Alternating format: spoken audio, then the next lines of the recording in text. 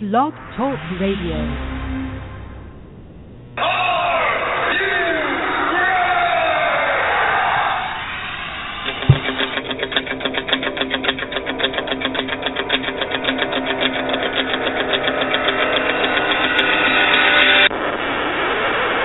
It's time for the Get Ready Show! I am the best in the world at what I do. Give me the microphone and go away! The best in pro wrestling talk. And that's the bottom line, because Stone Cold Master.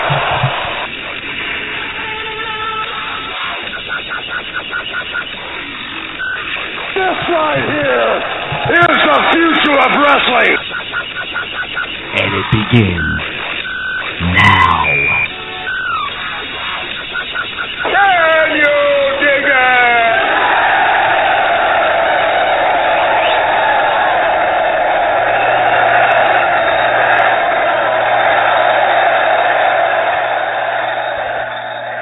Ladies and gentlemen, thank you for tuning in this evening. You've tuned into the Ken Reedy Show, the best in pro wrestling talk as we get you set for WWE's PayBack.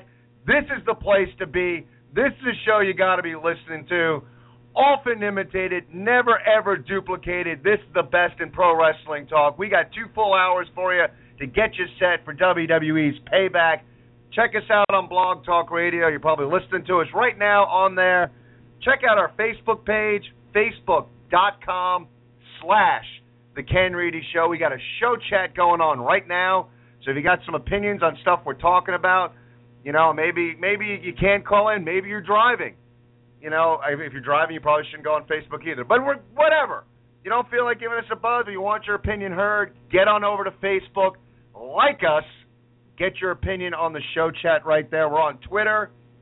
You can check us out at The Ken Reedy Show is our handle on the Twitter. And as well, you go to our website. You can listen to the show there, thekenreedyshow.com. We got blogs on the page. We got videos. We got pictures. We got bios. And again, like I said, you can listen to the show there. So check our website out, thekenreedyshow.com. Also, we are part of a blossoming family of wrestling podcasts, 1640 PWPR. Check us out. The 1640 brand. You can check us out on iTunes. Got a number of great podcasts on there. We got the King Firehawk, us, the Ken Reedy Show, Mike Ferrara Speaks, a bunch of others. You can go to iTunes, subscribe, and you can subscribe for free. And you get all these great shows there as we continue to build this 1640 brand.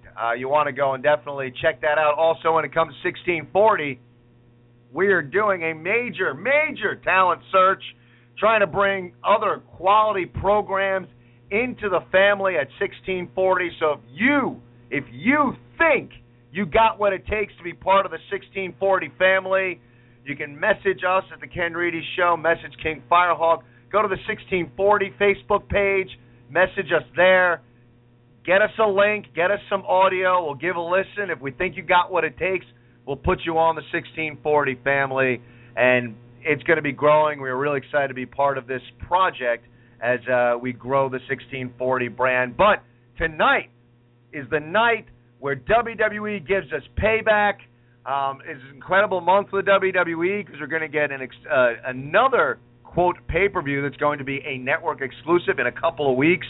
So lots of big events going on in WWE land, but tonight we're going to get you ready for PayBack. We got 8 matches going on tonight. We're going to dissect. We're going to predict. We're going to give you our opinions. We're going to talk storylines. So many things to get through talking about PayBack tonight. And, you know, there's so many things to talk about. I wouldn't be able to do it without my tag team partner who is on the line all the way from Connecticut. Dave, how are you doing this fine Sunday evening? I'm doing very well. Tonight, it's no baloney. The best pay-per-view pre-game podcast in 1640, okay? That's right. The Ken Reedy Show. We're ready to do it tonight. Payback. Let's get right to it. And before we get, there's a lot to talk about. And it's an interesting, another one of those interesting pay-per-views, for me at least, that, top to bottom, I think we got some potential to have some really good matches. Maybe the lead-in, maybe the storytelling has been okay. I'm not going to say it's been terrible. It's not been great.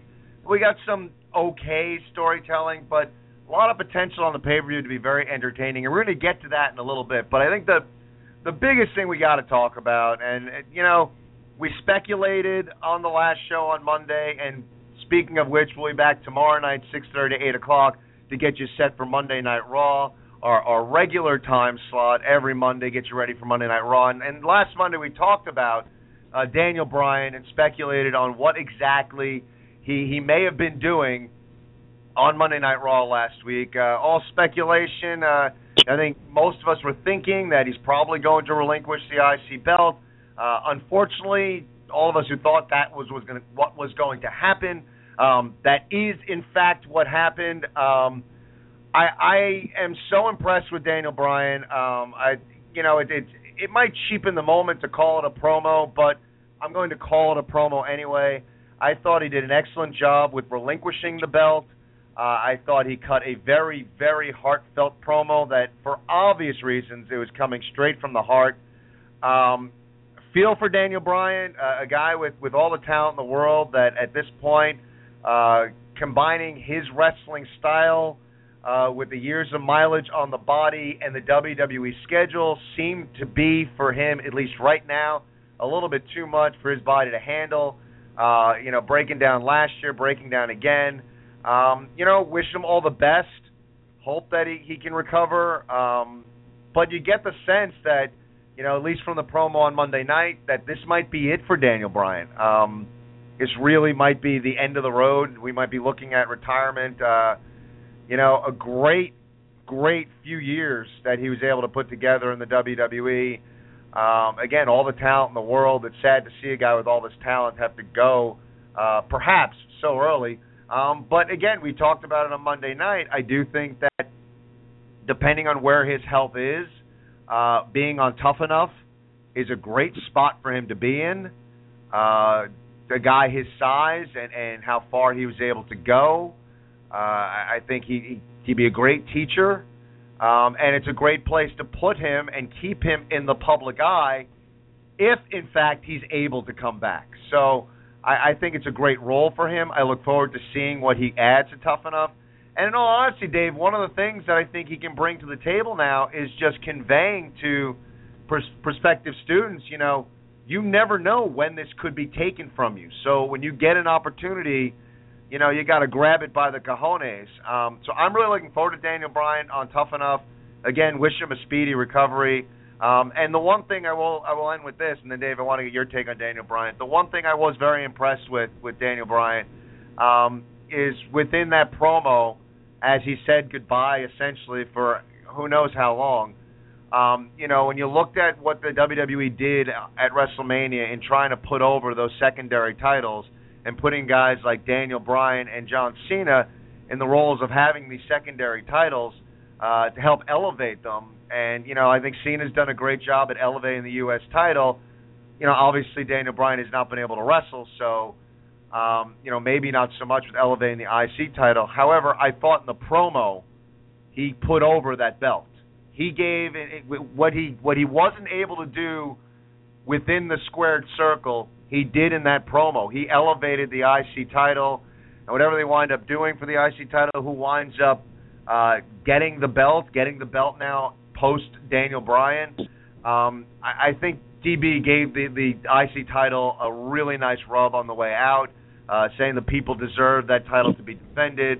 So I thought his promo, it was heartfelt, and it was a goodbye, and that was sad, but at the same time he put over the belt. So kudos to Daniel Bryan. Wish him a speedy recovery. Hope we see him back sometime soon. My take on this whole situation, Ken, first I will agree with you. Very heartfelt, very real. So I can understand why you and maybe a lot of other people, a lot of wrestling fans, think that this could be the end of the road for him. But I think they were very careful, and Daniel Bryan was too. WWE and Daniel Bryan collectively were very careful in what exactly he was going to say in the promo, because you don't want to give away too much as far as his condition goes, as well as you didn't want him to say that, like, if he truly felt that, like, this was the end for him. So sometimes, you know, at one point in the promo, when I was watching it, and I had to go back and watch it again, it came across to me like he wasn't even sure what was going to happen. So it was to me, it spells two things. One, either it's worse than they're making it out to be, and yes, you may be right. This could be the end of the line for him, but they don't want to come out and say that without knowing all the facts. Or two, it may not be as, you know, depending on what the doctors say next time he sees a doctor, it may not be as bad as people are claiming it out to be. It may be something that nobody knows. You know, it may be a condition that the doctors can't find with whatever's wrong with him. So I think with his situation, the possibilities are endless. What he brings to Tough Enough, he brings a lot of knowledge. His story of a man his size breaking through the glass ceiling and having that big WrestleMania moment, I think will be something great to convey to the Tough Enough cast and the students. I think because of the unknown circumstances of his condition, I don't think it would be the best for him to, like I said, he's going to have to, him and WWE collectively are going to have to word this very carefully, but I don't think it would be best for him to convey to the students or the cast members at Tough Enough the possibility of it all going away, because at this moment in time, we don't know how long he's going to be out, if he's ever going to come back at all. So I don't think kind of casting the role of beat up semi-retired wrestler would be good for him going into Tough Enough. So what he did do great, like you said, was, you know, putting over the Intercontinental Championship. I thought he would have been a great Intercontinental Champion. Unfortunately, circumstances have changed that. But I mean, it's sad to see that, you know, this has happened to him. I do wish him I wouldn't necessarily say wish him a speedy recovery, because the last time we all wished him a speedy recovery, he came back and he got hurt again.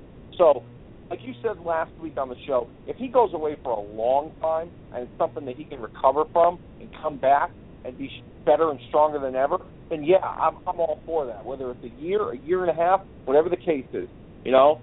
But if his health is more important than anything else, to me, in my opinion.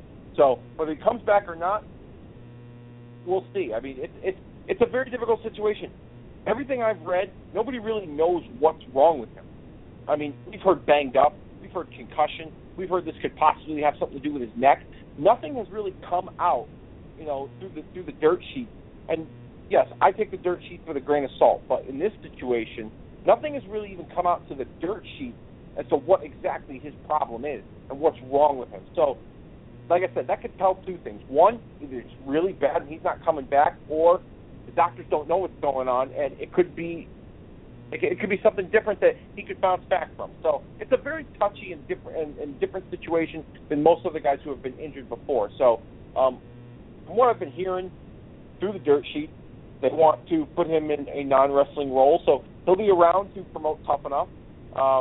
He's got a DVD documentary coming out at the beginning of next month, so they'll probably have him on TV to promote that. He's got an autobiography coming out. So any chance they get to put him on TV to promote things that he's involved in will be a plus for the audience who gets to see Daniel Bryan, but will also be a plus for WWE as well. So, like I said, they're looking for non-wrestling roles for him in the event that he can't return. So it looks like right now they're at the wait-and-see approach with whatever his condition is. Yeah, and the thing is that, and you know, you never know. Again, you're 100% right. This dirt sheet you always take with a grain of salt. But sometimes, like with injuries, you know, it winds up being detective work, and it may be the vague nature, like you said. Maybe it's very serious, or maybe they just don't know. You know, and especially when there's like nerve issues and stuff, if someone's having numbness, sometimes you can't exactly peg down what the problem is. You know, and it's a tough spot to be in if that's in fact what's going on. And you're right, speedy recovery, when I say that, I mean as quick as possible for him if he's 100%. Like, the last thing in the world we need right now, I think it's become abundantly clear that if Daniel Bryan is able to wrestle again, like, they need to wait. They need to give him time. And if you find him roles where he can continue to be in front of the camera, continue to be relevant, that's the smart move. I mean, Daniel Bryan, the brand, is still marketable.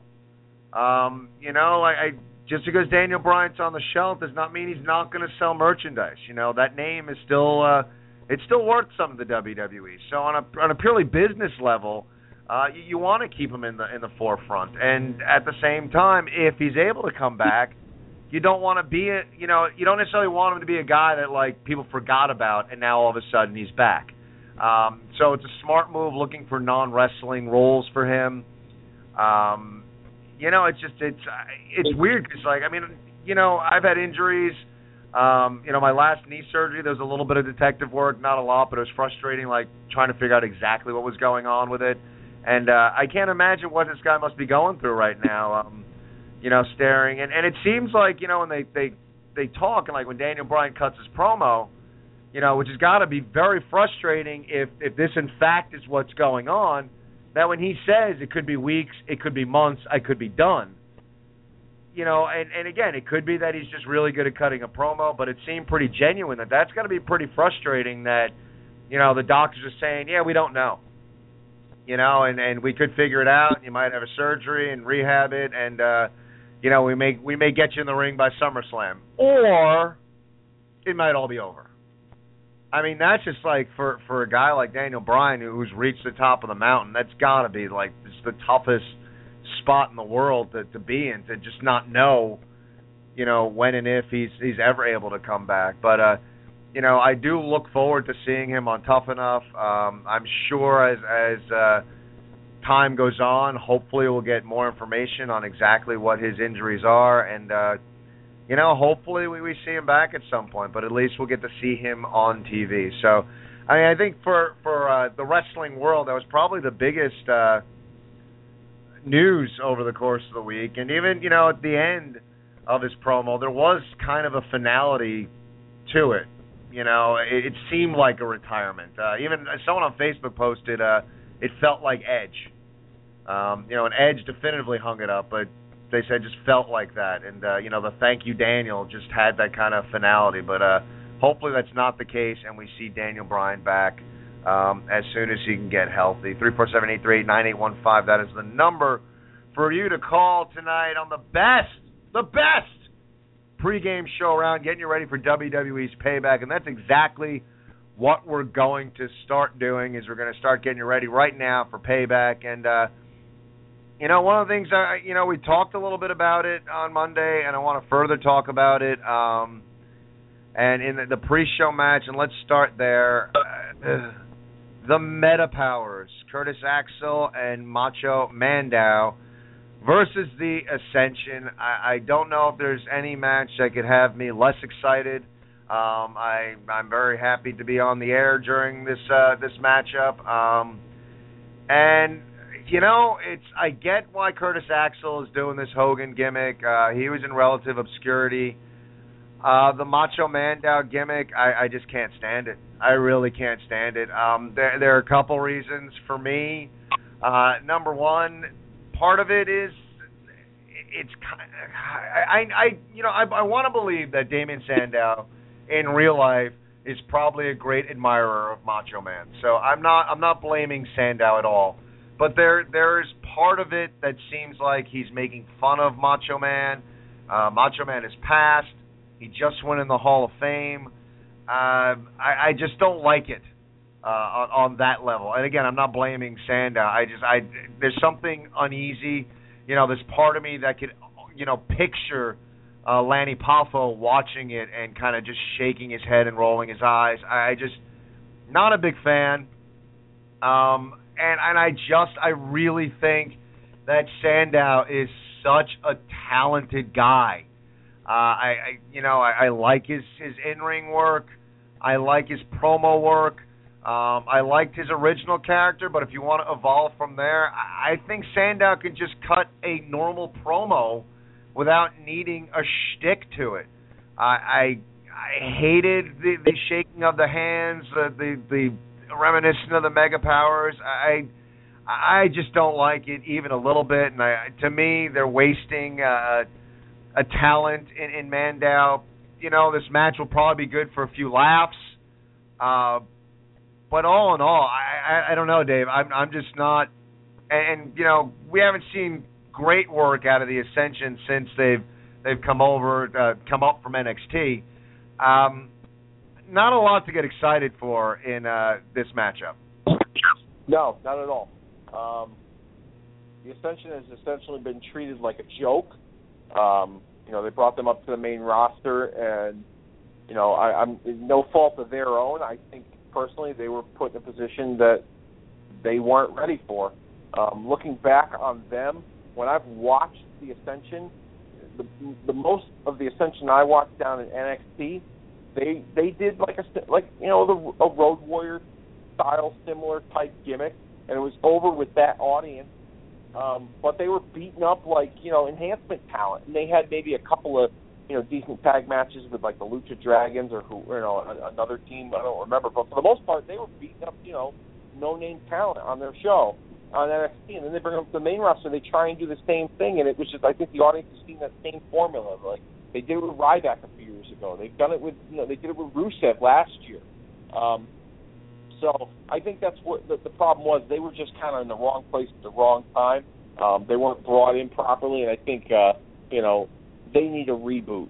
As far as this pairing between Sandow and Axel, like you said, I agree with you. Axel was kind of floundering, didn't really have anything going on. This has kind of brought some new life to him and has made him relevant. Sandow, on the other hand, I don't know. I mean, yes, he was very entertaining with Miz, and then they built that up, and they built that up, and they built it up so well to the point where at WrestleMania, like the hot air balloon exploded. All the heat inside the balloon exploded when Sandow tossed the Miz over the top rope, and he was finally broken free.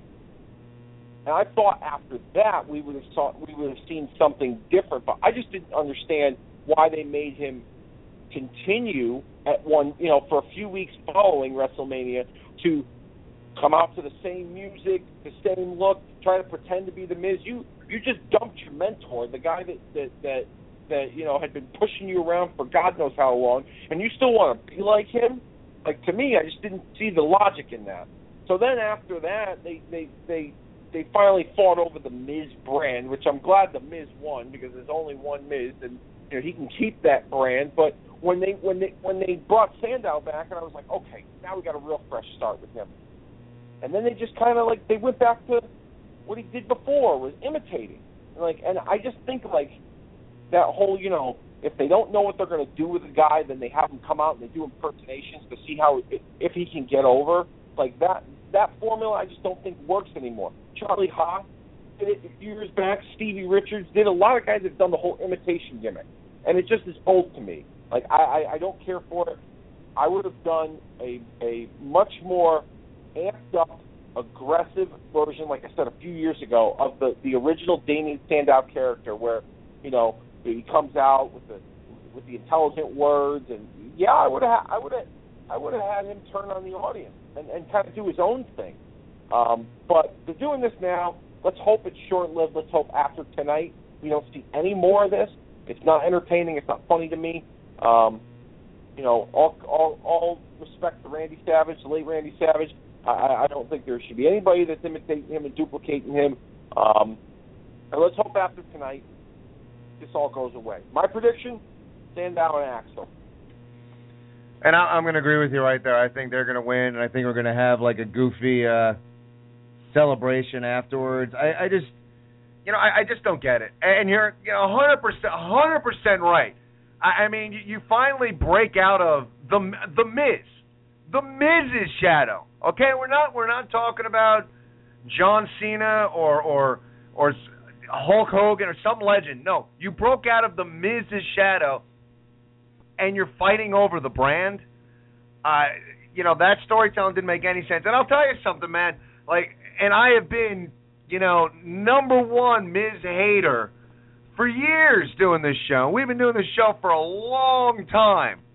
And, but I'll say something, man. The Miz and this character, as a mid-card heel, as the obnoxious Hollywood type, is perfect for him. He plays it well. The crowd hates him. He's a true heel. He's not a heel that's getting a lot of cheers. He's getting booed almost universally. His character works. And it seemed like there was a spot where they really didn't know what to do with Sandow. They gave him the stunt person gimmick. It worked. It worked for laughs. It got the crowd really back behind Sandow. And then you finally break out, and that whole sequence and that whole program was really good storytelling. It was really, really well done. The subtleties of how, initially they were totally together. Sandow was Miz's stunt double. That's it. It works. This is what we are. And then slowly, the slow burn of Sandow starting to just kind of want his own identity in the context of the two of them. And the crowd getting behind Sandow. And the slow build. And then, like you said, then it finally bursts. And Sandow is going to break away from the Miz. And then what does he do? After he breaks out of the shadow of this guy, he fights for the brand and then loses and now is impersonating someone else. Like, you fought to be your own man. You fought to get out of the shadow of a guy that was keeping you under his thumb just to start impersonating someone else. I mean, it's one of those weird things where, we're critical of the writing a lot, and, but you got to, when things work. And I thought they did a nice job the way they slowly built the Sandow Miz thing. I thought that was a nice mid-card slow build with the two of them. It just, to me, makes absolutely zero sense for him to now to be impersonating Macho Man. It makes no sense to me. And what concerns me, honestly, Dave, is I agree with you. Like, I shouldn't say it. I don't know if I agree with you or if I'm just being optimistic, because, I want it to be a short-lived gimmick. I want this to end quickly. I want the Meta powers to explode as soon as possible and Sandow to go away from this. However, what I'm fearful of is the crowd getting into it and them doing a goofy celebration afterwards, and the WWE looking at it and saying, the crowd liked it, let's run with this for a while, and having the Meta powers exist for a bit, which, to me, the gimmick, look, on short term, yes, you're going to get a good crowd reaction. You're going to get some laughs. I get all that. Long term, where the hell do you go out of this? It doesn't really have legs. And then at the end of the day, when this Macho Mandow gimmick is over, you're still left with, what the hell do you do with Damien Sandow?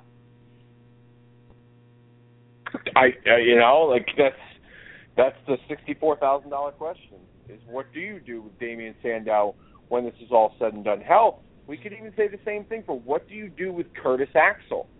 I mean, let's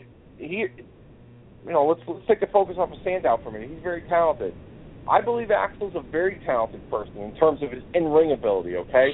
He hasn't quite found it yet in terms of his character. And this is the closest thing to, this Axel Mania thing that he's got running right now is probably the closest thing to him being relevant since his run with Paul Heyman.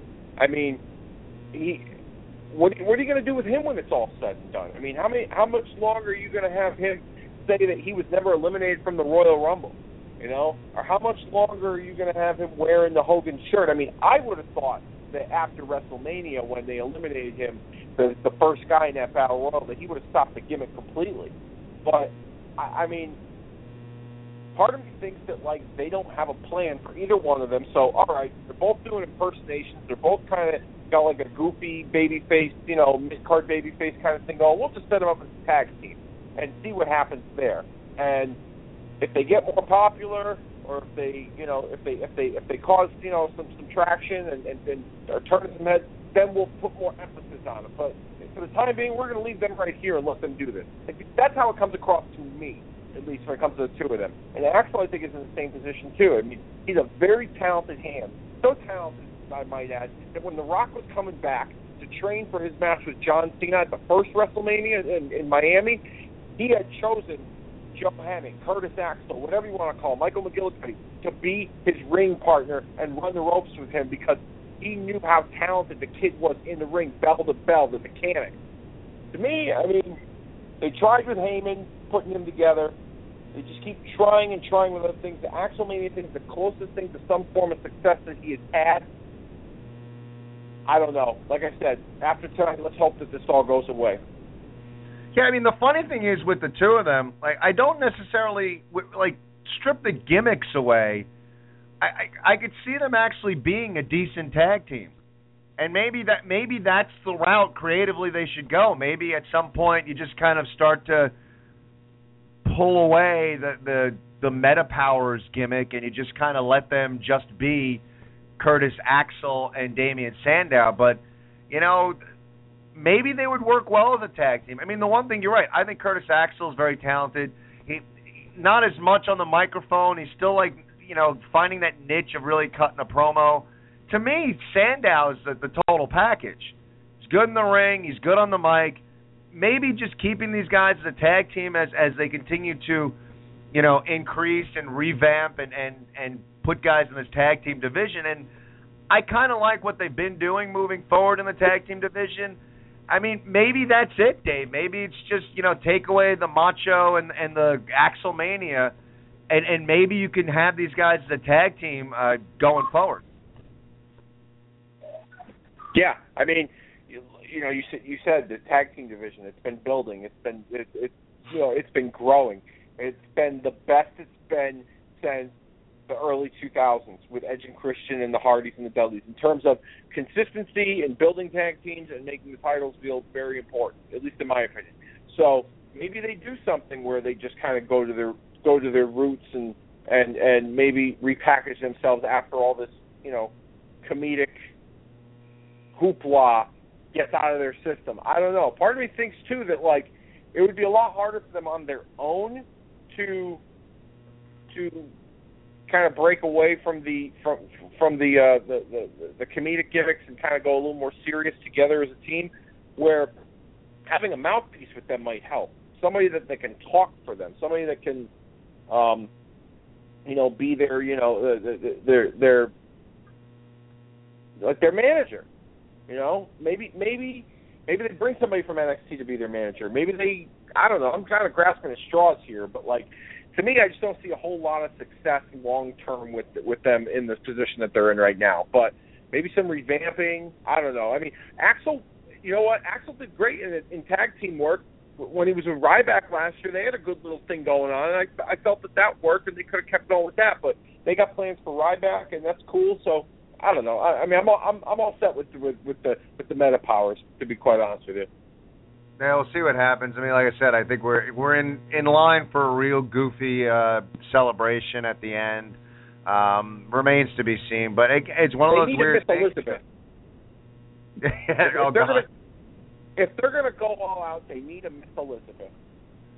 But again, though, it's one of the. I just don't. I don't like it though, Dave. I'm not blaming Sandow. I just feel like it's not like it's almost disrespecting their memory. And you're right. It wouldn't shock me at all if there's someone steps in tonight as a valet and grabs the Miss Elizabeth role. But I don't like it at all. And I just think you have two guys that are really talented that you could be doing, you know, more things with. And you know, one of the things we'll talk about, you know, their match a little later. But like a guy like, you know, Cesaro and Tyson Kidd, a guy that, you know, guys that, you know, again, were kind of floundering around and just stuck them together. And I really enjoy them as a tag team. So, I don't know. Let's see how this goes. Hopefully they don't stick with the Meta Powers for too long. But, again, this show, like, we're not supporters of the Meta Powers. 347-838-9815, that is the number to call. Let's go out to the phone for a little bit. So you got Anthony who's on the line. Anthony, are you there? What's up, guys? How you doing? Doing all right. How are you? Doing good. Hang on one second. Take you off there. Yeah, I couldn't agree with you more about the Meta Power stuff. It almost seems to me like, you know, like some 23-year-old kid writer was watching the network one day and was like, "Oh, look, it's the mega, it's the Mega Powers, and we got, Axelmania. Maybe we can make Mizdow be Macho Man." Oh, that's really, it's just, I don't get it. I know you're trying to find, and they are doing a really good job. It's one of the things I was going to bring up of trying to create more venues for the mid-carders to, kind of stand out with the Elimination Chamber coming back, and we saw the King of the Ring not too long ago, and with the, supposed mid-card titles gaining more prominence. So they are heading in that direction, which I think we all wanted. But then you get this, and it's almost like, really? Is this what we're going to have to deal with when it comes to some of these guys? But, I don't want to be overly negative because I am somewhat excited for PayBack. Some of the matches I'm looking forward to. Obviously, the main event. My guy's in it, so I'm ready for it. Reigns. I don't think he'll win. I'll be rooting for him. I don't think he'll win, or it might not be the right time anyway. I would think Rollins would retain. I'd be surprised. And if he didn't, I would say the 1A choice would probably be Ambrose right now. I don't know if I see him as being the face of the company over a long period of time, but if somebody was going to win it, not having Rollins retain, I would think it would be him. But again, I think Rollins will retain. And, going to Cena and Rusev, I'm kind of torn on it because it's almost like, Cena got the last two, and, maybe he puts Rusev over here, but you also have the guy who, stands by, never give up, the whole thing. How does he lose an I Quit match? I think the match will be good, but I don't know if they want to, if anybody wants to hear Rusev say I quit, but how does Cena say I quit? So I think there might be some, finagling with the finish of that match. Well, Dave, I think you had kind of brought up a scenario with, I think you brought it up, where how you think this match was going to end, and why not talk about this? Lana will say I quit for him, or she'll throw in the towel to protect Rusev. I'm sorry. Well, Cena will get the win. That will be like, the finale, the final chapter. Cena will get the win because Lana will be so fed up with the way Rusev has been treating her and berating her and kind of, bullying her, kind of doing, the Mark Merrow, Wildman Mark Merrow, disabled kind of thing where, he doesn't want her stealing the spotlight, so he just kind of pushes her off to the side.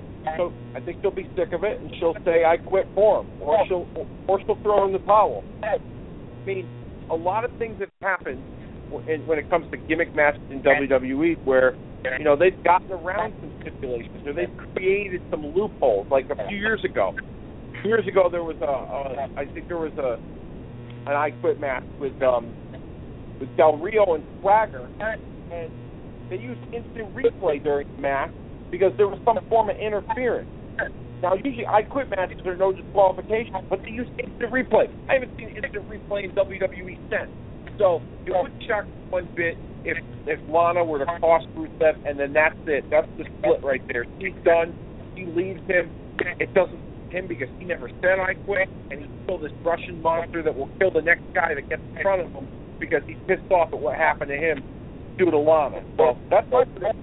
We're going to do predictions. John Cena wins because Lana told Rusev, I quit. Well, it makes sense. I could definitely, that thought had crossed my mind. I didn't know how they would get to that point, but in the direction they've been playing, I mean, it definitely kind of makes sense. I'm also, finally, a big spot for Ryback. Bray Wyatt has pretty much wrestled the who's who of the WWE at this point the last 2 years. So finally, Ryback's getting a little bit of a push, and, I'm thinking he's probably going to lose to Wyatt because they probably owe Wyatt one here for taking the L's on so many people lately. But even if he does, I don't really think it hurts him. I just think him being in a major storyline is good for his character. Finally, since he came back from his injury and he's gotten big pops, and he did the the whole fired, rehired thing.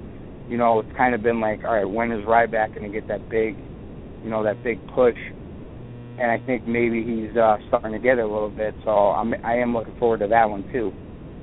And I just wanted to bring up one more thing. I don't know if you guys saw it or not, but I watched it this morning. The 24 on Reigns, which was basically his kind of lead up during the match at WrestleMania. Then afterwards, for me, it was. You guys know I'm a huge Reigns guy, but I thought it was just outstanding. Gained even more of appreciation for the guy and more of appreciation for the network, because these kind of things is like they make the network worth the money. Whether you're happy with the product or not, you watch something like that and it kind of gives you some inside stuff that you never would have seen. And for me, if you're going to spend $10 a month, which it's not a lot of money, don't get me wrong, but there's always other ways to find added value in it, and I think shows like that definitely add value to the network, if anything else. I agree. I mean, we talked about it in the last show a bit, and I thought it was so well done. I thought it was a great documentary. I'm like behind him even more now, and I agree. I don't think that I don't think he wins tonight, but I thought it was really well done. I think the WWE, stuff they're putting on the network, especially the original programming, has been solid to great. Yeah, absolutely. I mean, and it makes you laugh, when people are like, oh, we're going to cancel the network because this guy didn't win or something. It's like, oh, give me a break. Like, look what you're getting. The value's there. If you're a wrestling fan, it's there. I mean, if you're not a wrestling fan, I can see it. But, and then, you guys were talking about Brian before, and, it's cool he's going to be on Tough Enough. Like I said a couple of weeks ago, I feel bad for the guy. I mean, you're putting your heart and soul into something, and then injuries, may or may not have taken it away from you. Just watching his promo on Monday, I got the feeling that it's not good. I know, you can say, well, it's up in the air and this and that, but if you look at the history of the whole thing, he's out for 9 months, comes back for a few months, he's out again. It doesn't seem good. And, as much as I'd like to see him perform again or whatever else, you look at some of these older guys who are just, basically can't even walk. And it's just like, I don't know what his financial status is or anything else, but you'd hope that just for his own sake, he thinks about his quality of life. In addition, I know he's a performer and he wants to perform for people, but, Brian, for yourself, think about your quality of life before you put yourself in a position where you have a life-threatening or, an injury that puts you in a wheelchair for the rest of your life. I don't think anybody wants to see that as much as you want to see him perform. I think caution is the best, the best avenue for them and himself. Yeah, again, Daniel Bryan, I hope that, it's tough, man. You just wish him the best, though, and hopefully he's able to put this stuff behind him. But you're right. I mean, when you watch some of these legends, it's tough, and you just kind of hope whatever decision he makes, it's the right one for him and his health and his family. Anthony, as always, thanks a lot for the phone call. Enjoy Payback tonight, and give us a call tomorrow night, and hopefully you get a kick-ass pay-per-view to dissect on tomorrow's show. Yeah, no doubt, guys. Look forward to it. Enjoy, and I will be listening and speaking to you tomorrow. Take care. Very cool. Take it easy, brother. Bye. Good stuff there, and interesting. I mean, talking about the Cena match and the I Quit match, and you're right. You never know what kind of stiffs are gonna put or shenanigans are gonna happen in an I Quit match. But I'm right there with you. I think this is, and it's perfect. It's really just a perfect scenario. Look, it's John Cena in an I Quit match. Let's face facts, and I don't necessarily think it's a bad thing. I mean, John Cena, he's who he is in the company. He's the top guy. He's the top babyface, and he's part of his character has always been this never give up thing. So I mean, in an I Quit match, John Cena, may lose a lot of matches in a variety of different ways, but, if you're able to go to Vegas and put money down, bet your life savings on John Cena when it's an I Quit match. he's not losing an I Quit match. You know, I mean, maybe you have something like, you know, maybe they showed the video on, you know, Monday where there's some audio shenanigans similar to Rock Mankind. I don't know. I just don't think we have. I don't know. I just don't think there's any way Cena loses tonight. I like your scenario, Dave. I think Lana either throws in the towel or something, and then we have an absolutely irate Rusev going forward, definitively separating the two of them, and you know, in losing an I Quit match, or maybe we get a even more brutal Rusev, just absolutely frustrated and you know, mad at the world that you know, we have a loose cannon kind of Rusev, and you know, I don't necessarily think in this sort of scenario that Rusev loses a lot. So I think that that's, if I was a betting man, that's where I'd go. I think Cena wins. Lana is the one that quits for Rusev, and what I'm actually curious about is going forward now with John Cena. Like, how long? You got to figure at some point John Cena is going to move away from the U.S. title. I did find it interesting, Dave, on Monday night that you know, not that John Cena hasn't kicked out of finishers, but Neville landed his finisher, and you could make the case in wrestling lore that Neville had Cena beat, and Rusev basically saved the day almost for John Cena in losing his U.S. title.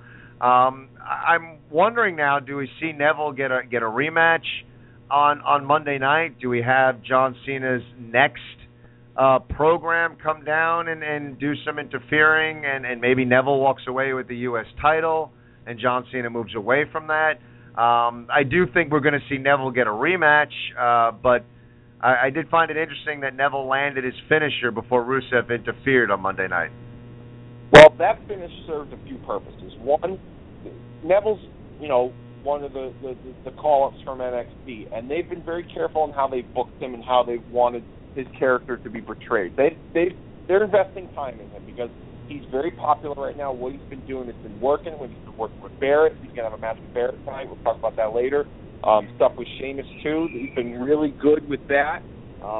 Excuse me for a minute. I'm sorry. I'm trying to do a show here, and there are kids yelling and screaming outside my window in my office, so I will have to close the window. Sorry about that. Anyhow, like I was saying, anything can happen. It's live radio, people. Live radio here, okay? Where was I? Neville, yeah. Been very careful in what they've been doing with him. And I think the situation that took place Monday night, it helped get Neville over that he came within inches, within seconds of beating John Cena if it wasn't for Rusev. I think they leave that opportunity open down the line if they want to give Neville a run with the United States title and they want to get the title up to John Cena. I don't know how soon that would happen with Neville and Cena, but it happened Monday night so that they could go back to it if they want to. Okay? So I think that, you know, as time goes on with the John Cena, I mean, it's been, to me, in my opinion, since WrestleMania, in my personal opinion, we've talked about, we've been critical of the writing. Raw has not been the best. Storylines have not been the greatest. They've just been kind of average, okay. They weren't kick-ass like WrestleMania was. We're in the middle of that WrestleMania hangover. The best thing about Monday Night Raw since WrestleMania has been these John Cena Open challenges because he's been working with younger talent. Stardust, Wade Barrett, Sami Zayn, what's his name, Neville. I mean, the list goes on. I could name more, but it's been the most consistent and the best stuff that we've seen. Cena's done a great job in elevating the United States title as well as elevating certain talents that he's been in the ring with. So Monday night was a prime example. I saw a tweet from Bully Ray about that match on Monday night. It's something to the effect of, and I don't know word for word, but something to the effect of, it's not about beating somebody to get over. I don't remember exactly, but basically he said that's how you get over. You don't have to win to get over. And that's what Cena did. He helped get him over. And Lance Storm had a tweet that said something about Cena being, you know, the guy that gets the chance of you can't wrestle and you suck, but he's in a match where everyone's chanting, this is awesome. So I've been loving what they've been doing with Cena in this United States Championship thing, and I think it's set up for not Neville to take the title from him, but somebody within the mid card, like maybe a Dolph Ziggler, hell, maybe even Dean Ambrose. And, we can get into that another time, but I don't see Neville going after the title after Cena for a little while. But I think what happened Monday night has got that possibility because of the way that they, scripted the finish. Agreed. I mean, I kind of feel like, we'll see what happens. I wouldn't be shocked if we get a rematch on Monday, and that's especially if everything plays out the way we think it's going to play out, and John Cena is going to be walking into Monday Night Raw still the U.S. champion. But, the one thing getting back to the match tonight, and again, I enjoy Cena and Rusev. I just like the hard-hitting style. And you're right, man. Like, John Cena's never going to get any love. Like, when John Cena has a bad match, it's all Cena's fault. When he has a great match, it's all the other guy. Like, John Cena just can never win with certain fans. And you're right. The Open Challenge has been really good, and it's been a good, solid mid-card portion of the programming. And, John Cena putting over the belt. Putting over the belt is not just, it's not like he's flippantly just calling it the U.S. title. It's the United States Championship. He's bringing a level of patriotism to this belt. He's really successfully put it over. And the good thing now, and we'll see whether it's Neville or someone else down the road a piece, this title matters. And the next guy, the guy who eventually beat Cena for this belt, it's not a throwaway now. It's going to mean something. It's going to really help to put someone over, and I would suspect it's going to be a newer type talent. But the next guy to wear that U.S. title, it's really going to matter, Dave. Oh, absolutely. Cena, like I said, every week he's defended the title. He's treated it with such importance, and in my opinion, he has taken that title and treated it with more importance than some. I'm not saying all, but some of his runs as WWE champion in the past. I've never seen them have more focus on wanting to make a secondary championship as important in recent years. They've been doing it with the Intercontinental title, up until WrestleMania, and now they're doing it with the United States title. So whoever wins, it's going to be a big deal, in my opinion. And I think they're just trying to figure out the right guy to do it. The rumors were after WrestleMania, especially after that first match with Dean Ambrose and John Cena, that WWE wanted to give Ambrose a big push this summer towards the United States Championship. And part of me thinks that the original plan was to be Ambrose dethroning Cena, and that's how you would start his ascent back to the main event by having him reclaim the United States Championship, beating John Cena. Time will tell who that individual is going to be, but I couldn't agree with you more. It's gonna help somebody by beating John Cena for the United States title after he's had all these successful and exciting title matches for the U.S. title every week since he won it. And just so you know, the actual tweet, I found it on Bully Ray's Twitter. He said, like Sami Zayn last week at WWE Neville, this week proof you don't have to, in caps, go over, to, in caps, get over. Great job. So, John Cena's doing a hell of a job with that U.S. title. And, it's a weird kind of thing because, it's kind of, he's building it up to, like, the guy who dethrones him is really going to be over. But at the same time, I'm enjoying this weekly challenge. I'm enjoying the Open Challenge.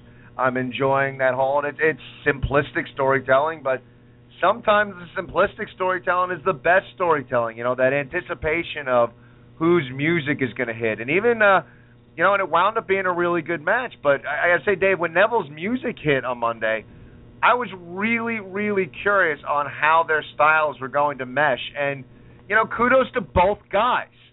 Because when Neville's music hit, I was thinking, wow, with these two styles, this could really be a cluster F. And it wasn't. They meshed well. John Cena is bringing out all comers, and he's wrestling guys with different styles, and he's putting on great matches. And I think as a wrestling fan, if you don't recognize what John Cena is doing right now with the U.S. title, with the Open Challenge, everything he's doing, You just don't get it. Yeah, easily. I mean, Monday night was a prime example of, at least for me when I was younger, growing up as a kid watching wrestling and a champion, whether it be a secondary title or the heavyweight title, when they would cut promos, it was standard operating procedure with some of these guys that were champions would say, I'll take on all comers, any size, anybody. And that's what Cena's been doing. I mean, he's had Barrett, who was a pretty big guy, Kane, Cody Rhodes, now Neville, Sami Zayn. He's worked with guys of all different shapes and sizes, and he's had some pretty damn exciting matches with these guys, and all very exciting in different ways. So I agree with your point you made earlier about the hard-hitting style that Rusev and Cena bring together, and their matches have gelled real well. And I think we're going to see a lot of that tonight. I think we'll see a lot of, as Dusty Rhodes would say, a lot of plunder, baby, to really amp up the I Quit stipulation between the two. So, yeah, those are my thoughts on the United States Championship. It's, like I said, easily the best thing that's been on Raw since WrestleMania. Totally agree with you. 347-838-9815, that is the number to call. We got so many more matches to get into. We got to get on the phones and get you guys out here giving us your opinions on tonight's Payback extravaganza. But right now, we added this, and this is something we do every pay-per-view show because this is the best pay-per-view pregame that's out there right now. This is what you want to be listening to. And we've added, which is really, it's a cool segment, so if you're into the wrestling history, sit back, enjoy this next segment, because we do this every pay-per-view pregame. It is time right now for Dave's pay-per-view throwback for Payback. Dave, take it away. Good evening, class. Welcome to another lesson plan that is bound to expand your minds. Tonight, WWE will present the third installment of Payback. Now, Payback and Retribution has been a constant in WWE storytelling over the years, and in some cases, outside of the ring as well. Tonight's lesson plan, I've entitled Identity Crisis. Some of you may ask, what's your reasoning behind that? Well, over the years, the month of May and WWE pay-per-view events have gone through identity changes, leaving unpredictability to the viewing audience. From the beginning, as a part of the 1990s In Your House brand, to holding court for over 9 years as Judgment Day, to a short-lived run for 2 years, or should I say 3 years, as Over the Limit, all the way to what we've come to know as Payback. Pay-per-view events in the month of May in WWE over the years have come to change titles almost more so than the Big Show has changed from heel to babyface turns in his WWE tenure. Regardless of the name of any given pay-per-view in the month of May, somewhere along the way, we've come to live through some memorable moments in WWE pay-per-view history. Which brings me now to my first point. 1996, May 26th of 1996, I may add. Florence, South Carolina, at the Florence Civic Center. In Your House, beware of dog. The only thing to beware on that evening was not a dog, but the wrath of Mother Nature, as a severe thunderstorm wreaked havoc, so much so that the power to the arena and the WWE satellite television trucks went out, causing the pay-per-view feed to cut out. Before the storm took out the power to the Florence Civic Center, Billy and Bart, the Smoking Guns, defeated Henry and Phineas, the Godwins, to win the World Wrestling Federation Tag Team Championship. I mentioned him earlier. The Wild Man, Mark Marrow, with Sable, got the best of a young Connecticut blue blood, Hunter Hearst Helmsley. Now, the power outage occurred at the beginning of the Caribbean strap match between Savio Vega and Stone Cold Steve Austin.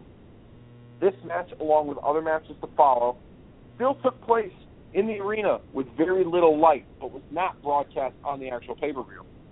The power and feed were restored just before the main event, pitting the Heartbreak Kid Shawn Michaels, defending the World Wrestling Federation Championship against the British Bulldog, Davey Boy Smith.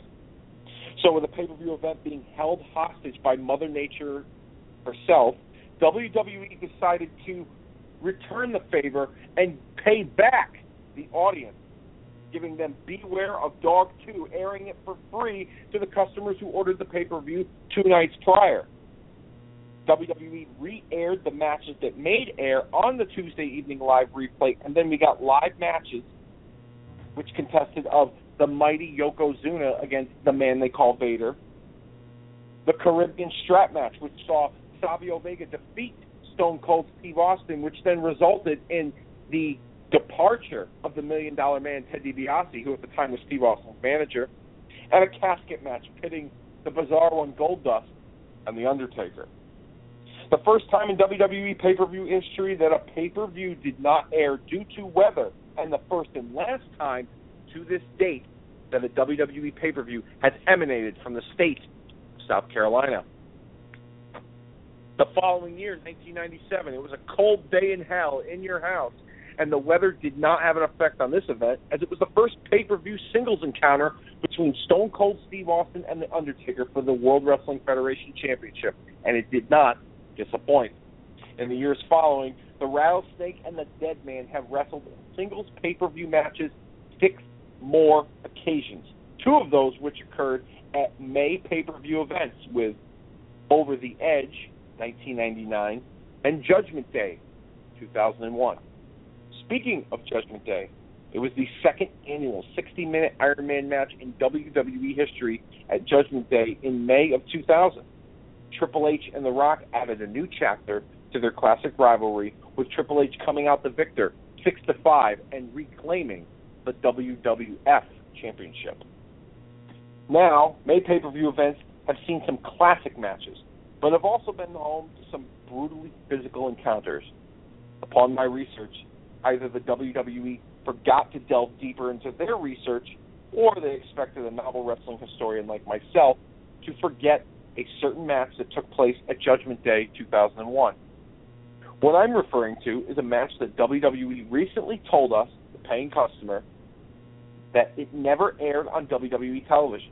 I'm talking about the chain match, a variation of the dog collar match, which WWE explained in the build-up to the Russian chain match at last month's Extreme Rules event between John Cena and Rusev. They said that it was never televised in WWE history.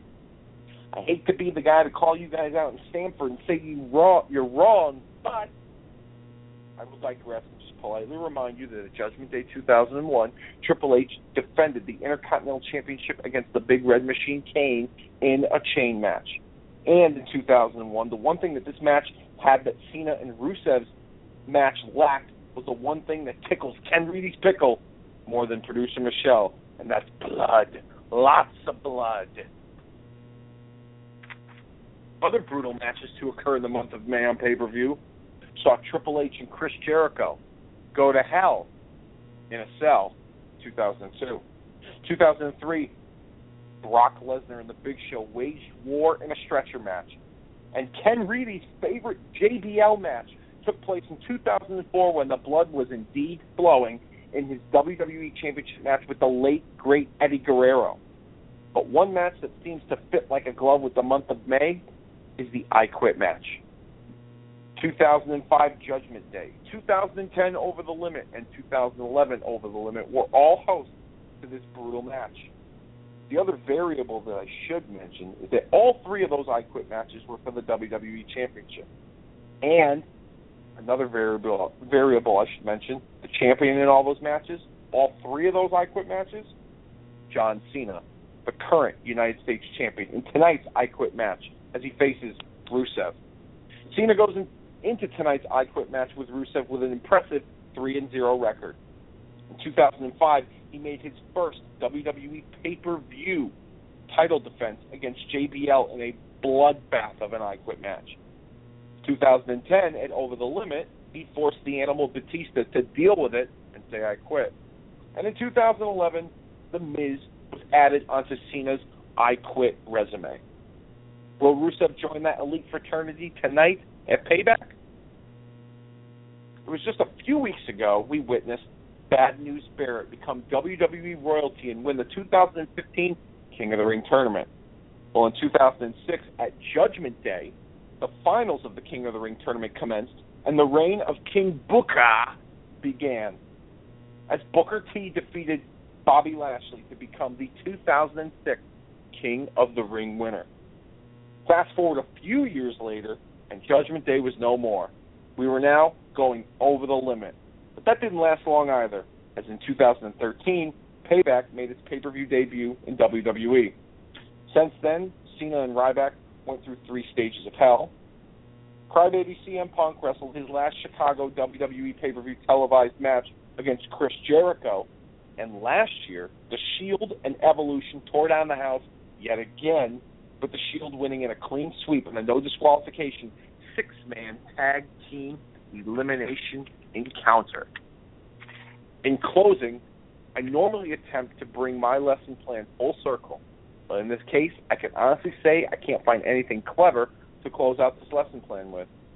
What I can tell you is that you will not find a segment like this on any pay-per-view pregame podcast, quite like I do it here on the Ken Reedy Show, the originators of the pay-per-view pregame podcast on 1640 PWPR. That's 1640 PWPR. Not like how Mike Ferrara says it, sounding like a pirate when he heavily pronounces the R. So with that being said, class, I know you've been informed, I know you've learned, and I know now, more so than ever, you're dismissed. As in class dismissed.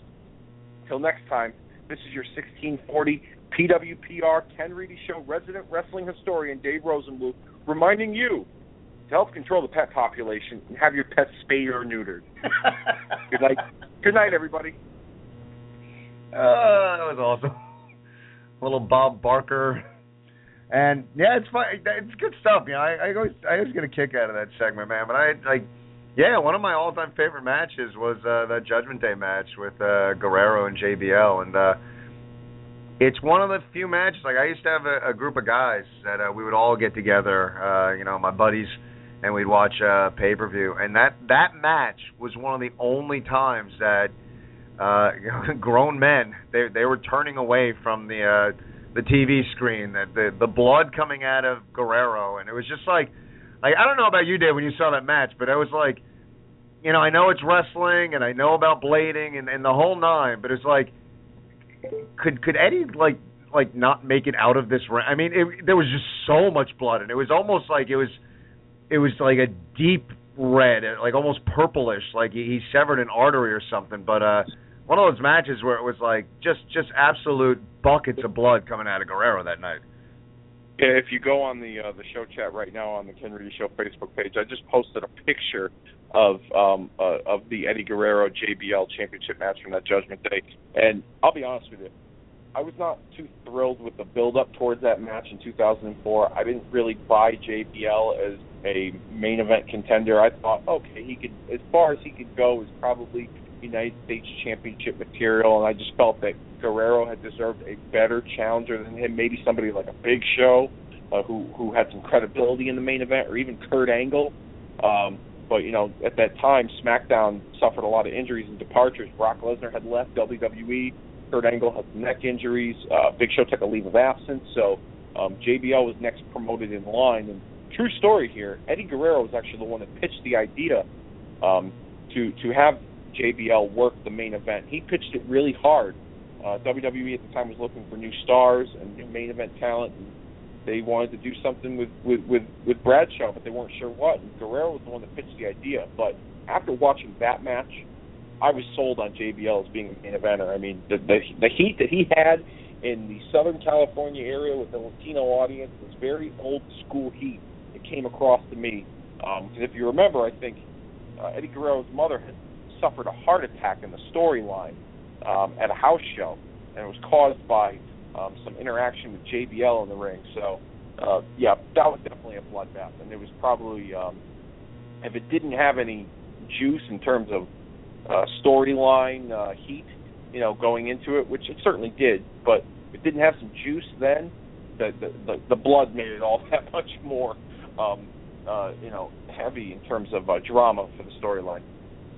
Yeah, and who knows, and it's funny because when you look back on matches like that, as you got into the new millennium, like, we couldn't tell the future. We didn't know where the WWE was going and that they were really going to take out blood completely. And so when you look back on you know, those last few like bloodbath matches, a few years later there was a match between Michaels and Jericho that you know, and was it Michaels? Michaels had the eye injury, but you didn't know that like it was all coming to an end. And you know, again, like I'm probably just a sick human being as I look back on these bloodbath matches with such fondness. Like, oh, I miss the days when people just dropped buckets of blood in the ring. Oh, I'm a sick man. Anyway, speaking of sick man, let's go out to the phones because at this point in time, you're about to enter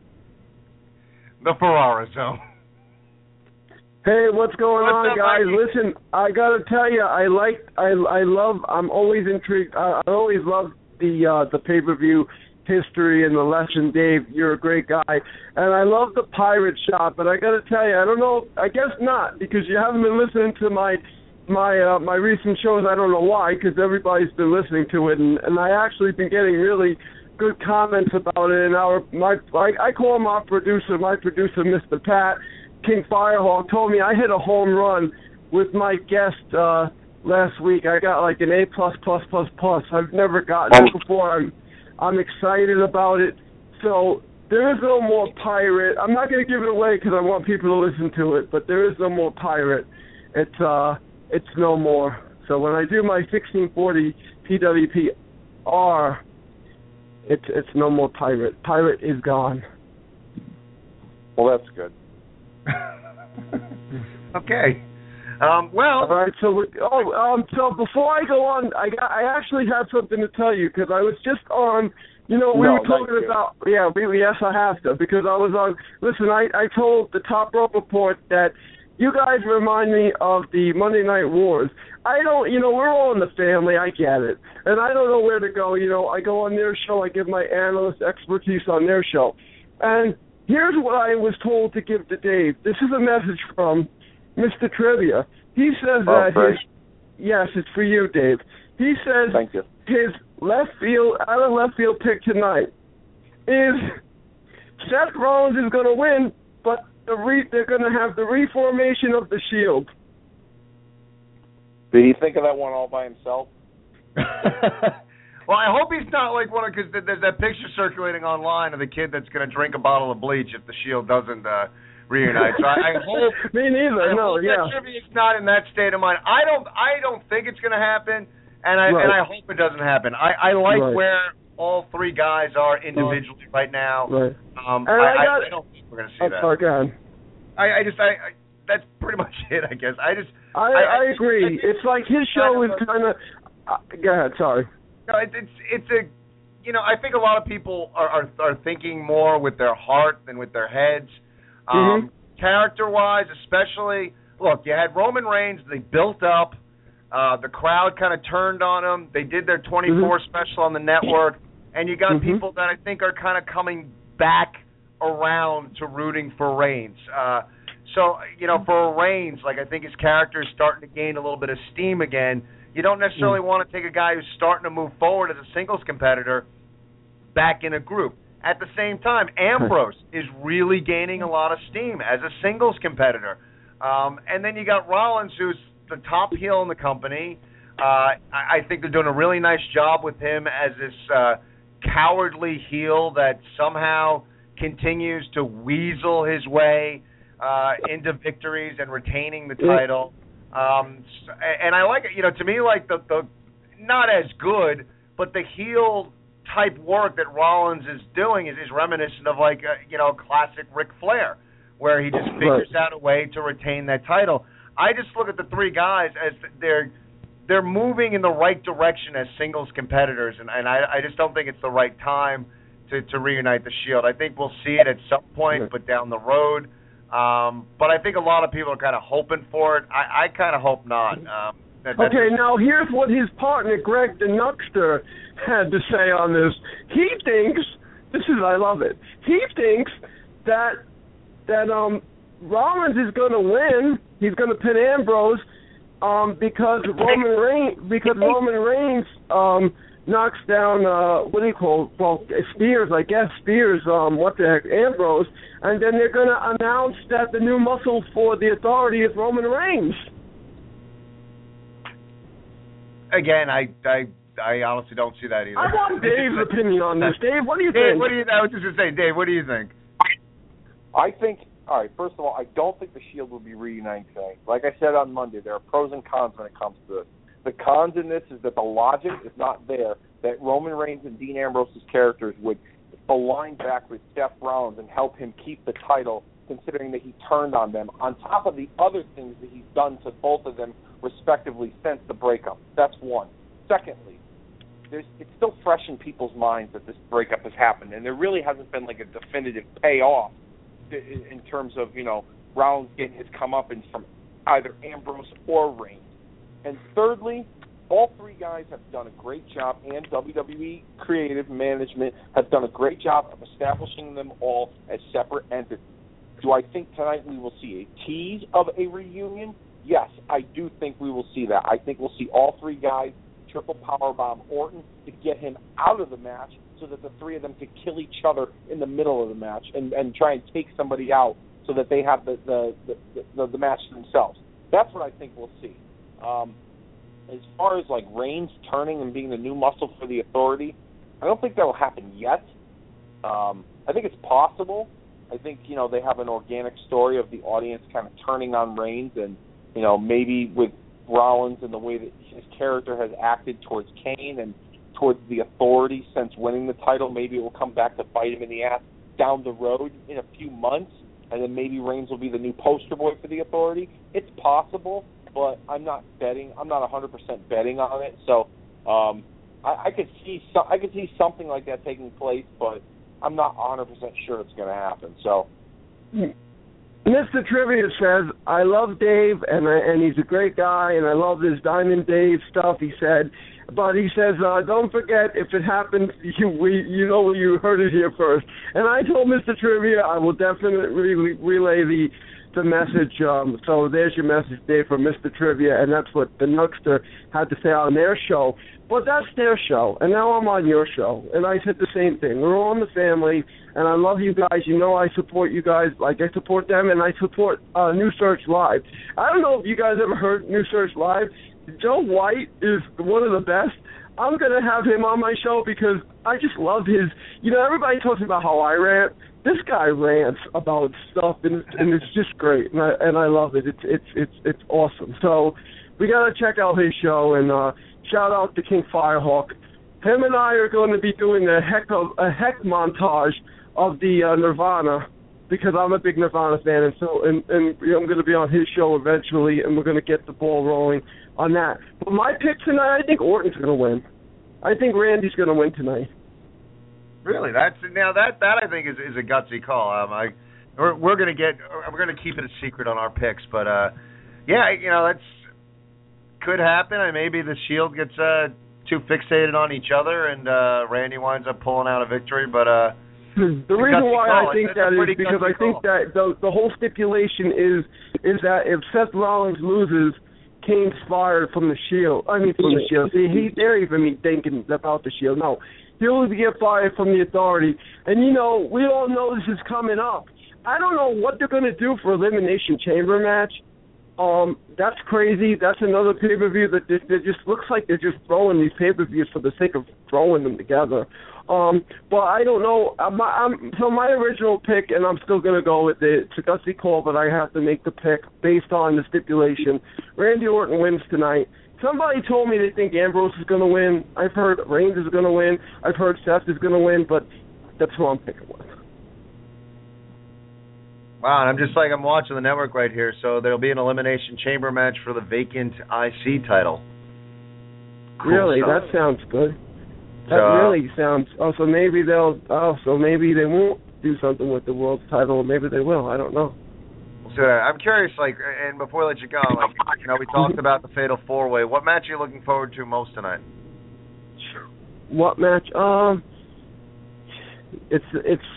actually am looking forward to the Dolph Ziggler Sheamus match. I'm expecting a lot from these two both talented wrestlers. I think Sheamus is going to win that. That's what I'm looking for. That's what I'm looking forward to see, Dolph Ziggler versus Sheamus. And I'm also curious, Ryback versus Bray. So those two matches I'm definitely excited about. Good stuff, Mike. Thanks a lot for giving us a call. Hopefully we get a kick-ass pay-per-view tonight, and we'll talk about it tomorrow. Yeah, just don't forget, guys, to keep on listening to our shows on 1640 PWP.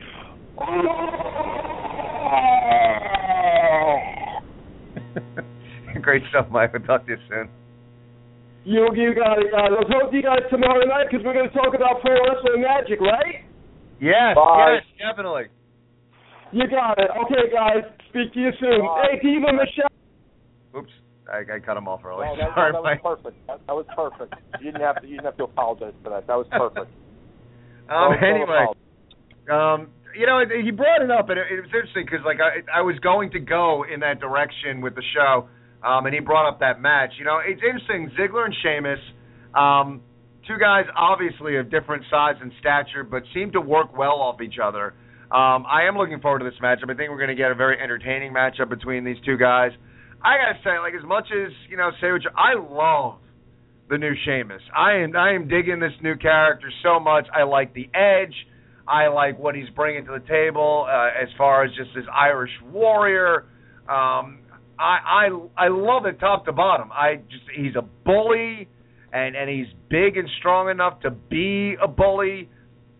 I am just digging Sheamus. And I never entered the realm of being a Sheamus hater.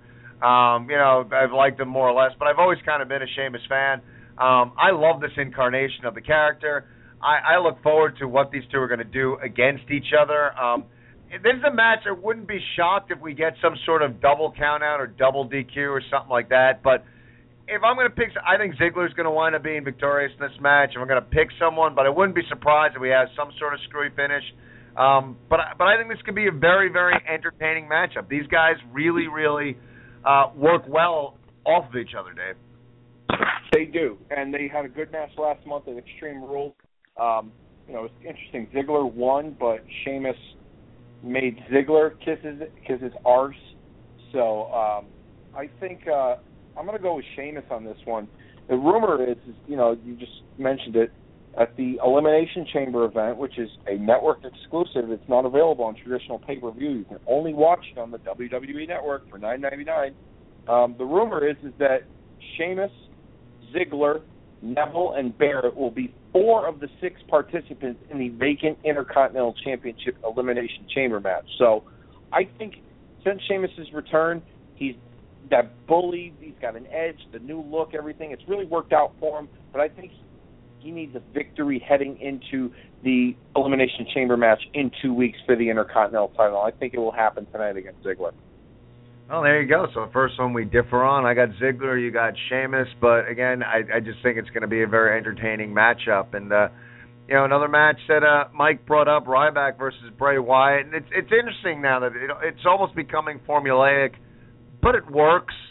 So we'll see what happens. I think that this is, again, another one of those, in the same vein of Cena Rusev. I think we're going to get a nice, fun, hard-hitting matchup between the two of these guys as the rebuilding, the reclamation project that is Ryback, as he continues to get more and more popularity, and the Ryback character gets more and more steam. It does seem like with Bray Wyatt, he cryptically starts to call someone out.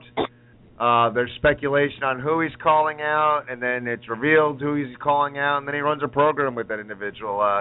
That seems to be the formula that Bray Wyatt is using right now, but it works. It works for him. His promos are still engaging. This is a program that can only help Ryback. To me, this is a tough match for me to call as far as who winds up coming out victorious. Again, another match that screwy finish, double countout, double DQ.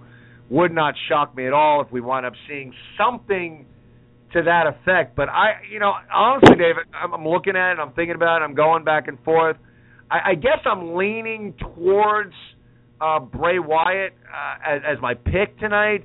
It is a difficult match for me to call right now, but I think, again, as we go through this pay-per-view, and it's been almost like the running theme for a lot of this year, it's kind of that, the storytelling has been okay, but the pay-per-view itself has a lot of potential to be very entertaining, and this matchup, no exception.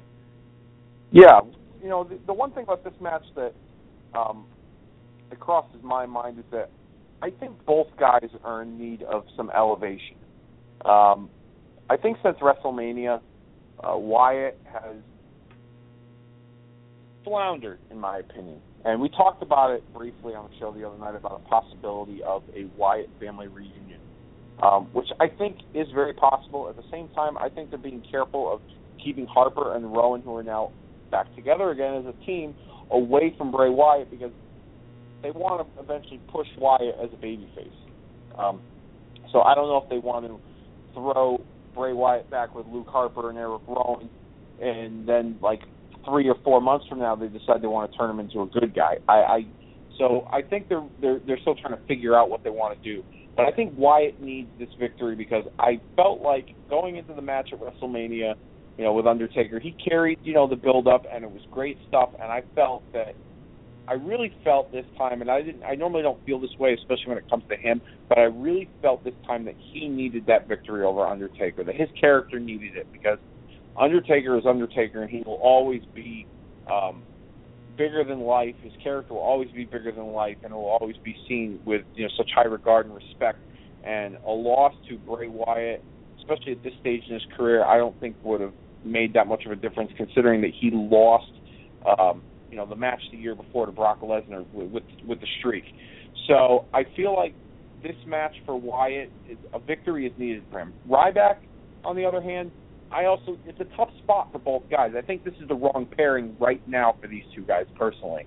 The storyline isn't bad, but I just think it's the wrong pairing because I think both guys are at a standstill in their characters. I think Ryback could have used something after his push that started basically when he joined Team Cena at Survivor Series last fall, and then the whole firing angle with Ziggler and Rowan.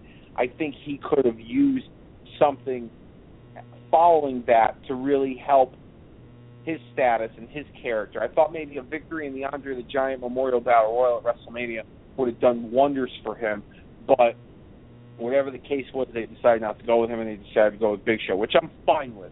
But this is just an odd pairing for me right now. Maybe I got to get more into it, but I don't see it being a bad match. I wouldn't be surprised if we saw Harper and Rowan make an appearance. I don't know if they'd get involved, or maybe it would foreshadow a Wyatt family reunion somehow.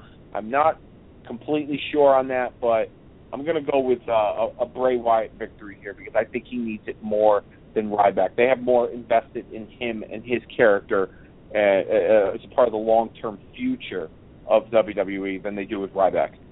Yeah, and I think that's really what makes this matchup a tough one to pick because they both kind of need it. They both kind of need the victory. So remains to be seen. Again, I think it'll be an entertaining matchup. Let's see what happens. If both of us are on board with Bray Wyatt victorious tonight over Ryback. And let's get into some of these other matches. We got a Diva Tag Team match. The Bellas versus Naomi and Tamina. Who cares? I shouldn't say that. I respect female wrestling. I actually like what they're doing right now with Naomi and Tamina. This match, I don't know. As far as picking, I don't know.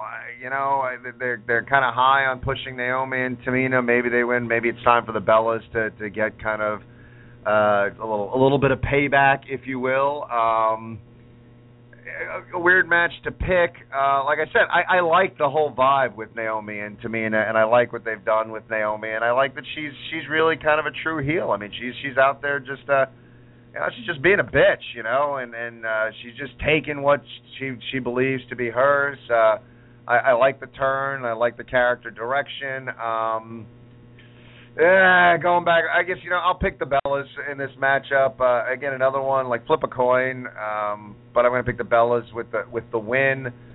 Maybe Naomi and Tamina beat the hell out of the Bellas after the bell, but as far as the victory, the Bella twins will get the winner's share of the purse. In terms of the storyline and the way things are portrayed out, I sometimes, I guess, the turn for Naomi and turning her into a heel, it's worked in some ways, but there are other times too where she's tried too hard to be a bad girl. To me at least, she comes across more like a baby face, but they've been doing a pretty good job changing her look up, pairing her with Tamina Snuka. I like that pairing. And last month, it was Brie Bella that helped Nikki defeat Naomi at the pay-per-view to win the match, and that's what prompted her to bring Tamina Snuka in to kind of even up the odds. So I think tonight we'll see Naomi and Tamina win and get the victory, which will then foreshadow Naomi and Nikki Bella for the Divas title next month at the pay-per-view, which I think she'll get the victory and become Divas champion next month. So I'll give a Money in the Bank prediction, or maybe they'll do it in Elimination Chamber in a few weeks. Who knows? So wait, I didn't get. So who you're picking? Naomi and Tamina? I am picking Naomi and Tamina to win tonight, which then sets up a championship match between Naomi and Nikki Bella, whether that's at the Elimination Chamber Network exclusive event in 2 weeks or at Money in the Bank next month. And then that's when Naomi will win the Divas Championship at one of those events. Wow, so we differ on that too. That's the second match we differ on. Usually it's like one maybe that we differ on, but we're a little bit different tonight. A little bit different going into Payback, and again, a pay-per-view that's shaping up to be an entertaining pay-per-view. And one match that I find intriguing. We talked about this guy a little bit before with his match against John Cena this past Monday night, Neville versus King Barrett, and the one thing I'm appreciating a lot about Neville, and he's a spot guy, and I get that, but he's one of those guys that, I'm one of those wrestling fans that it bothers me a lot with the how they just disregard weight classes, and I'm the type of wrestling fan, like maybe I'm a little too old school, but a 6'5", 300-pounder would kill someone who's 5'10", 200 pounds. That's just real life. That's how life happens. They blur the lines of reality a lot in wrestling, obviously, and a lot of times you have undersized individuals going up against guys that are much bigger than him. And for me as a fan, it's tough for me to wrap my brain around that. I usually am not a big fan of the pairings in those type of matches. However, there are certain guys that are able to kind of win me over, and Daniel Bryan was one of those guys that, he was so fast in the ring and so kinetic in the ring that he almost made it believable that he was so much quicker than a guy who was twice his size that he made it believable. And that's the thing, we grew up in the age of kayfabe. We grew up with the idea that wrestling was not scripted, that it was a real fight in there. And so you needed to have guys in a similar weight class going against each other. That was just kind of what we grew up with. I like that like what Daniel Bryan brought to the table, that he made me at least think, hey, maybe a guy that size could beat someone twice his size if he was that fast. I think Neville has kind of brought that aspect to the table. Now, he's got a lot of growing to do, a lot of fine-tuning, but some of the spots that he pulls out are just unbelievable. And I like what I'm seeing out of him, and he's kind of brought that aspect of, even though I'm smaller, I'm so much quicker than the guy I'm in the ring with, that you believe that he could beat someone twice his size. I'm really looking forward to this matchup.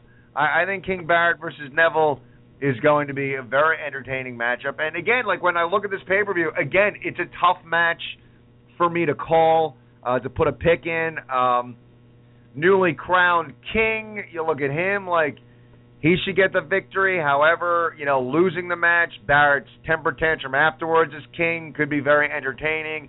him going after Neville after losing could be very entertaining. It seems like they're pretty high on Neville, so they give Neville the victory. I keep going back and forth with this, but my gut is telling me to go with the King. Long live the King, and I am loving this gimmick for Barrett. I think this works. This is 100%. We criticize a lot. Give creative its due when they do something that's working. Barrett, a guy that a lot of talent, at times seemed like they really didn't know what to do with him. Love the fact they brought back King of the Ring. Love the fact they slapped the King moniker on Barrett. Love what he's doing with the gimmick. So as of right now, and I might change as I'm watching, as the pay-per-view starts going, but my pick is Barrett for this. But I think, again, we're in store with a very entertaining matchup with these two guys. What's interesting about this match, and, I'll break it down for you, so please have some patience here. First thing, they had a great match last month at the Extreme Rules kickoff. They had a great match in the King of the Ring finals. Now we're in the rubber match between the two. And they are very high on Neville, but they're also very high on Barrett. They've been very high on Barrett for a while. The injuries have plagued him. And Mick Foley wrote a great blog on his Facebook page about Barrett and his future as a main eventer in WWE. And this could be like the tipping point, the starting point for him with this King Barrett gimmick. I mean, there have been guys in the past who have won King of the Ring, and it's been treated with their characters as just like another notch on their belt. I've always been a big proponent, especially with the King of the Ring tournament, that they take that victory and ownership of being the King of the Ring and really run with it with their character. A lot of guys didn't really do that. I mean, Bret Hart won it in '93, and he was attacked by Lawler, and he never really, it was acknowledged he was King of the Ring, but, the following year, his brother Owen, the late Owen Hart, he ran it. He was the King of Hearts. He wore the crown. He changed his ring gear with King of Hearts and little crowns and hearts and stuff like that. He kind of really accepted that role. Booker T, who had been floundering for years in WWE, he for the most part, his in-ring work was great, and he was an entertaining person, but his best stuff in WWE was his King Booker stuff, because he really just molded into that role. And it really, to me, in my opinion, Foley brought it up too in his blog, really helped cement him and his Hall of Fame career. And I think that's what this could do for Barrett. Not saying that he'll get into the WWE Hall of Fame anytime soon, but I think this right here, winning King of the Ring, is a tipping point for him to be in the main event, to be a part of the title picture, in the next couple of years. I really, truly believe that. Him accepting this role and really running with it, I think it's a good thing for him, and I'm glad that he's one of the few guys that have done it. I mean, there have been past King of the Ring winners like Edge and Brock Lesnar and Steve Austin, who it was just another notch on their belt. It was just another accomplishment. But some of these kings have taken it so seriously that their characters let it become them. They become the king, and I think that that's pretty cool. As far as this match goes, it should be an excellent match. Both guys have worked well with each other in the previous two encounters. I think because Barrett's got the King of the Ring title to him and because he's acknowledging this, I don't think they're going to give him the victory. I'm going to go with Neville. These are two names that are rumored to be heading into the vacant Intercontinental Championship Elimination Chamber match in 2 weeks, and I think each guy is going to have some form of credentials heading into the match. Like I said earlier, Sheamus's potential victory over Ziggler tonight could be momentum heading into that chamber match. And Neville beating Barrett could be momentum. Barrett being King of the Ring could be momentum heading into that chamber match. And whoever else they decide to put in the match will their characters will have their momentum heading into that Elimination Chamber match. I'm not trying to think too far out here, but I'm just trying to think smart-wise.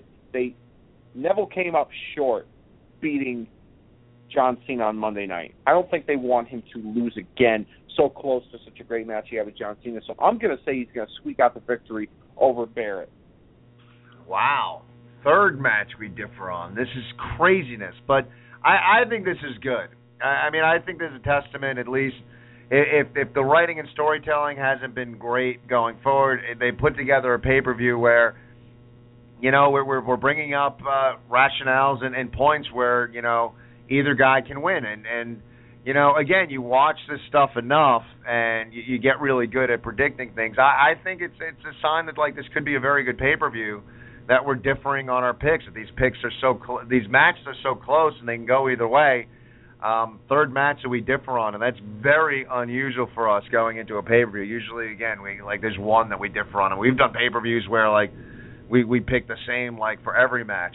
I got to be careful, because there was a pay-per-view a few years ago where I was watching with a buddy of mine, and we decided to bet a shot on each match, and somehow I got, like, every match wrong, and I didn't even remember the main event. Like, it was a bad scene. But hopefully, you know, maybe tonight, since we differ, I won't be betting any booze, because it might be an ugly night for me. So let's move forward into the rest of this pay-per-view card, as we've picked so far.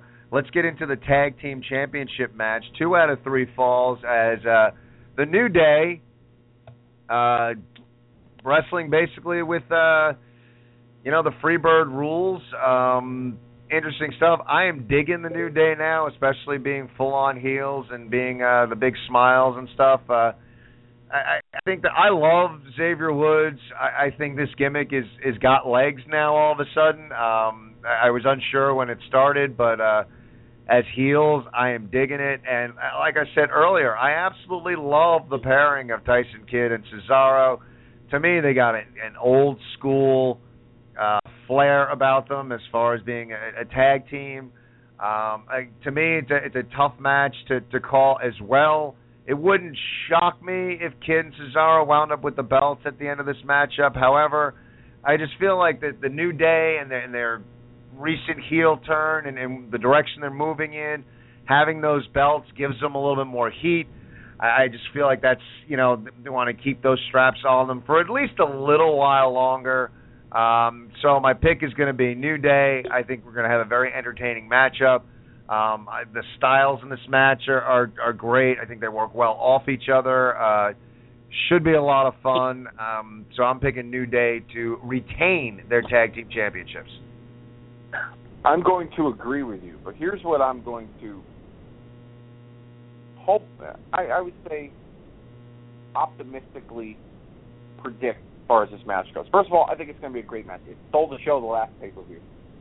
Both teams work really well together. I'm a huge Cesaro fan, and I've become a big Tyson Kidd fan with this pairing. I just think it worked really well with the two of them. They have, like you said, an old school flair. They remind me of like a newer version of like a present day version of Arn Anderson and Tully Blanchard to me. That's how they come across to me. Just their styles.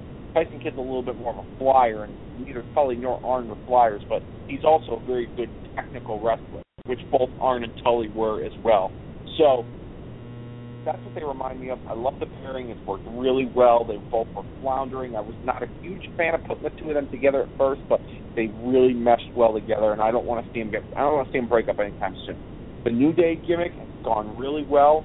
I had a feeling that by turning them heel at one point or another would have been the thing that was needed for them, the shot in the arm, and all three are great. Here's what I'm going to optimistically predict. You mentioned it earlier, the Freebird rule, okay? This match is a 2 out of 3 falls match. Each fall is considered a single match. Now, at one point or another in the past several weeks, since they've won the championships, all three guys have worn the belts at some point. Some of them, you know, there's been tag matches where, you know, Xavier Woods has been represented with Kofi or with Big E or Big E with Kofi. They've kind of mixed and matched the three when they work together in tag team matches. What if, and this is just wishful thinking on my part, but I think it would be really cool to kind of embellish the Freebird rule that we've talked about, but at the same time also put a new twist on it. Since this is a 2 out of 3 falls match, since each fall is considered a single match, what if they went all 3 falls and each member of New Day was sat out each fall? So you would start the first fall with Kofi and Big E. Xavier sits out. Second fall would be Kofi and Xavier. Big E sits out. Third fall would be Xavier, Big E, Kofi sits out. Kind of an interesting twist to the Freebird rule, don't you think? I agree. I think that would be cool. Why not? Why not add like another twist to things? So, I mean, overall, I think the match will steal the show. I think it'll be the best match on the pay-per-view. Like I said, they've worked really well together, and I just hope that, tonight we see. I mean, we've seen a resurgence in tag team wrestling in WWE, but I think tonight, I think they're going to really put a stamp on it as far as like. It's going to become a serious focal point in their storyline, and the rumor is that they want to do the first ever tag team elimination chamber match at this elimination chamber event in 2 weeks. There's been talk of doing 4 teams, and there's been talk of doing 6 teams, which means two guys from one tag team would be locked in a pod, and they both come out at the same time. So it would be like a tornado-style war inside the chamber. So it would not shock me if there was some sort of messed up finish, which required, for them to build towards the tag team elimination chamber. It would not surprise me in the least bit if there are a few other teams that get involved in tonight's match, setting up the tag team elimination chamber. Maybe they'll even announce it tonight on the pay-per-view to preview as the network exclusive. But that's the rumor I'm hearing: tag team elimination chamber coming up in 2 weeks. So we might see, something foreshadowing that in tonight's tag team title match. But it should be a great match. Show stealer, in my opinion. Yeah, I can see it. I totally agree with you. I see it, and I think both teams have distinguished themselves. It's a very entertaining program. I mean, there's not enough positives to say about what these guys are doing, and tag team elimination chamber would just be awesome. So potentially a show stealer. We both agree that the New Day will come out victorious. So going over, as we went through our picks of the night, Dave and I both agree that the Meta Powers are going to win. We also agree that Cena's going to win. We differ, though, where I'm picking Ziggler and Dave is picking Sheamus. I got the Bellas, and Dave's got Naomi and Tamina. And I got Barrett, and Dave's got Neville. Those are the matches we disagree on. We both have Bray Wyatt winning, and we both have New Day winning. So as we run down our picks of the night, and we hit on this a little bit with our callers, but Fatal 4-Way Championship match tonight. Seth Rollins, Roman Reigns, Dean Ambrose, Randy Orton. So much speculation surrounding this match. Who's going to come out victorious? Who's going to have the gold? Will we have a Shield reunion? Will someone drink a gallon of bleach? So many things hang in the balance of this Fatal 4-Way matchup. I think we're going to have a very entertaining matchup. And as I said earlier, and I will bring it up again, I'm really enjoying Rollins' heel work. I think Seth Rollins, look, he's good. He's not great. He's moving towards great. I think he cuts an okay promo. I don't think he's great on the microphone. I think he is very good in the ring. And I am digging his whole weaseling out of things and retaining that title. It's such a true old-school heel kind of feel to him. He is a true heel, and I know I say that a lot. But over the years, we've had a lot of heels that were not true heels in a sense. That they were cool. And people cheered for them, and it was kind of a gray area. I am an old school guy. I like good versus evil. I like a guy I can boo. I like a guy I can cheer. And Seth Rollins is a true heel. He's a smarmy, weaselly, entitled jerk, and I love it. I think it works so well. As I said earlier, I do not think we are going to get a Shield reunion today. I think we'll have a spot at some point where Randy Orton is knocked unconscious or out of the ring or something, where we'll have at least a standoff with all 3 members of the Shield, hinting towards whether it's sooner or next year's main event at WrestleMania, but we'll have a hint of a triple threat match between the 3 of them. But we'll definitely have a standoff, a moment where they'll be staring, all 3 members of the Shield will be staring at each other. And, of course, we'll get an obligatory "This is awesome" chant. But I think this match is going to be very entertaining. I think it's going to be a lot of fun. I think we've reached a point right now which is great for the Shield members. But I think as far as stock goes, I think Rollins, Reigns, and Ambrose, all three of them, their stock is on the rise. Putting them all back together in the Shield would be a dumb move. They're on the rise. They're moving in the right direction as singles competitors. Makes zero sense to put them back together in the Shield. Randy Orton in the mix. You know Randy Orton's going to probably pull some RKO out of nowhere because that's what he does. So I think it's really going to be entertaining. And Dave, you said it before, and I think you're right. Putting them back together almost neuters all the storytelling and all the wrongdoing that Rollins has done to Ambrose and Reigns up until this point. Yeah, agreed. I mean, you take, for instance, the breakup last year, which, by the way, was done very well. Nobody saw it coming. Nobody saw that Rollins was going to be the one to turn. A lot of people thought it would have been Ambrose, but Rollins was the one that signaled the turn, and he broke away from the pack. And what was interesting about that was that Reigns kind of backed away. Ambrose was the one that kind of took it personal, and Ambrose was the one that was hunting down Rollins for months and months and months. It was probably some of the best stuff that they had done, in their rivalry, with the pay-per-view matches and the attacks and the false finishes and things like that. So just not to interrupt you, I'm sorry, but breaking news. Axel has a big blonde mustache on tonight. You broke and news and a blonde wig. You interrupted my theory with breaking news on somebody's grooming, like facial hair grooming. You're right. That was so wrong of me. What was I thinking?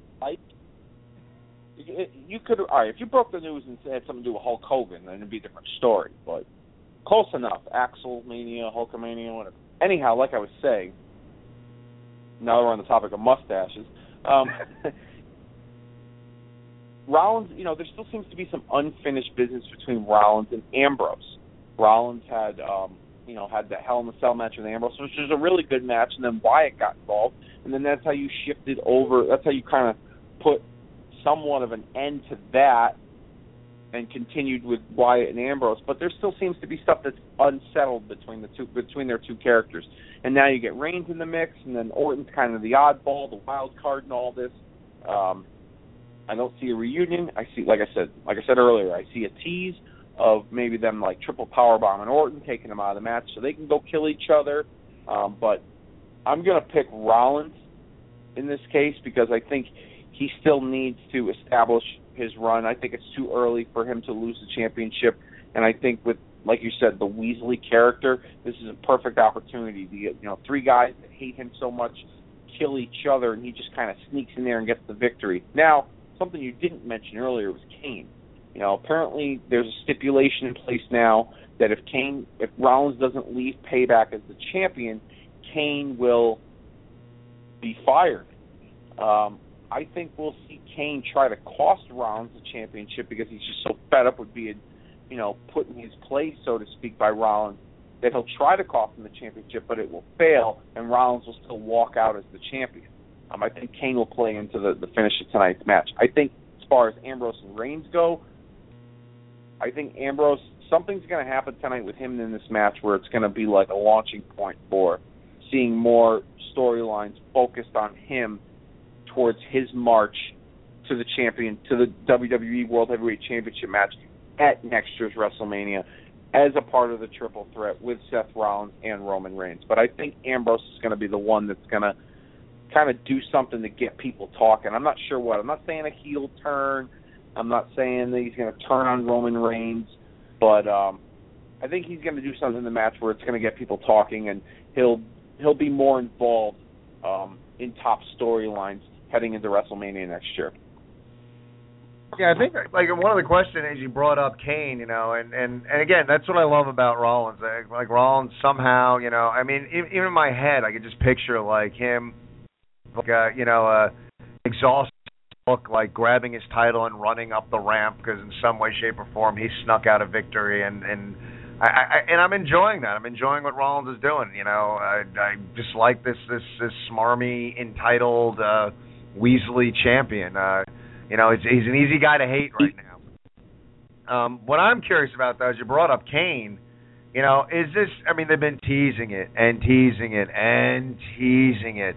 That Kane, perhaps is moving back in that direction of being the monster Kane.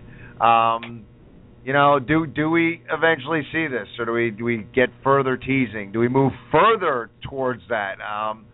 It seems like Kane's not a spring chicken, and you would think at some point like that would probably be maybe one more run as the Devil's favorite demon, as the masked Kane. I know I said they keep teasing it. What do you think, Dave? I mean, do we see Kane tonight? Do we see the masked Kane? Do we see a definitive firing of Kane? Or do we just see some more teasing, and we'll have to wait and see? I think we'll see some more teasing. I think something like that would be saved for Raw, or maybe they'll save it for the next, event like this Elimination Chamber event. It wouldn't, because it's a network exclusive. It wouldn't surprise me if somehow something happens tonight with Kane and they definitively fire Corporate Kane, but he returns as the Demon Kane, and then they maybe they set up him in Rollins for the title at the Chamber special. I mean, there's been rumors that those, like I mentioned earlier, those two Chamber matches for the Intercontinental and the Tag Team titles, but there's been talk of Rollins defending the title and Cena defending his United States title. So maybe we'll see Rollins face Kane at this Chamber event as kind of like a throwaway to kind of put some finality on that storyline, and then you could have Rollins coast to SummerSlam doing whatever he's going to do. But I just think that him weaseling his way out of this match with some involvement from Kane only helps further the turn that they're eventually pushing towards with Kane, as well as helping cement the status of Rollins as the champion. And I think that when Kane does turn and goes back to wearing the mask and the demonic character, I think that's going to play into Brock Lesnar's return. The only reason why I say that, I think, I know I'm kind of pushing it out here, but I think it's important to make mention of this. I think Kane's path of destruction when he returns as that demonic character is going to infuriate the Authority, which then they're going to blame Seth Rollins for all of this because he basically started this, and then Triple H and the Authority are going to punish Rollins by having him defend the title at SummerSlam against Brock Lesnar, and that's how they introduce Brock back to WWE television storyline. That makes sense. I mean, that's the, it's funny because that's the big variable. Brock Lesnar and his contract, he still has a rematch. He's suspended. They bring him back. It's as you talk about the Shield and wanting the triple threat and all this other stuff surrounding the championship. There's Brock Lesnar looming out there. When do they bring him back? It would make sense for SummerSlam. We'll see what happens. I mean, that story, what you just laid out right there, totally works. Again, we've said it a number of times on the show, Stanford, if you're listening, we got some ideas, and we'll work cheap. So, but I think, getting top to bottom now, Dave, and again, I thought it was interesting that we differed on a lot of these picks, and my God, the Ascension victorious. So, not betting booze tonight because we get the first one wrong, and Sandow took the pin. Oh, wow. Okay, so we're 0 for 1. We're 0 for 1 right now. I didn't see that one coming. Maybe they really want to push the Ascension now, or maybe they're going to be in the Elimination Chamber. Maybe the meta powers have exploded now due to this loss. We can only hope. But again, I think getting back to the pay-per-view, it's shaping up to be a decent pay-per-view, and I'm overall, Dave, I think I'm gonna, I think wrestling fans and hopefully tomorrow we're talking that for 3 hours we're pretty entertained. Yeah, absolutely. I mean, by the way, did you pick for the championship match, the main event? Did you make a pick? Yeah, I picked Rollins. You did pick Rollins. Okay, maybe I missed that somewhere. Okay. Anyhow, yeah, it should be an entertaining 3-hour pay-per-view. I truly believe. I mean, the I Quit match is going to be, like I said, full of plunder, a big one. I think the 2 out of 3 falls match is going to be great. I think, Neville and Barrett, Sheamus and Ziggler, the Fatal 4-Way. The only dud I could see taking place on this show is the Divas Tag match or even the Wyatt Ryback match. But for the most part, overall, it should be a really solid show. And we are out of time. We'll see you tomorrow, 6:30, 8 o'clock, to get you set for Monday Night Raw. Everyone enjoy Payback for Dave. I am Ken. Good night, everybody.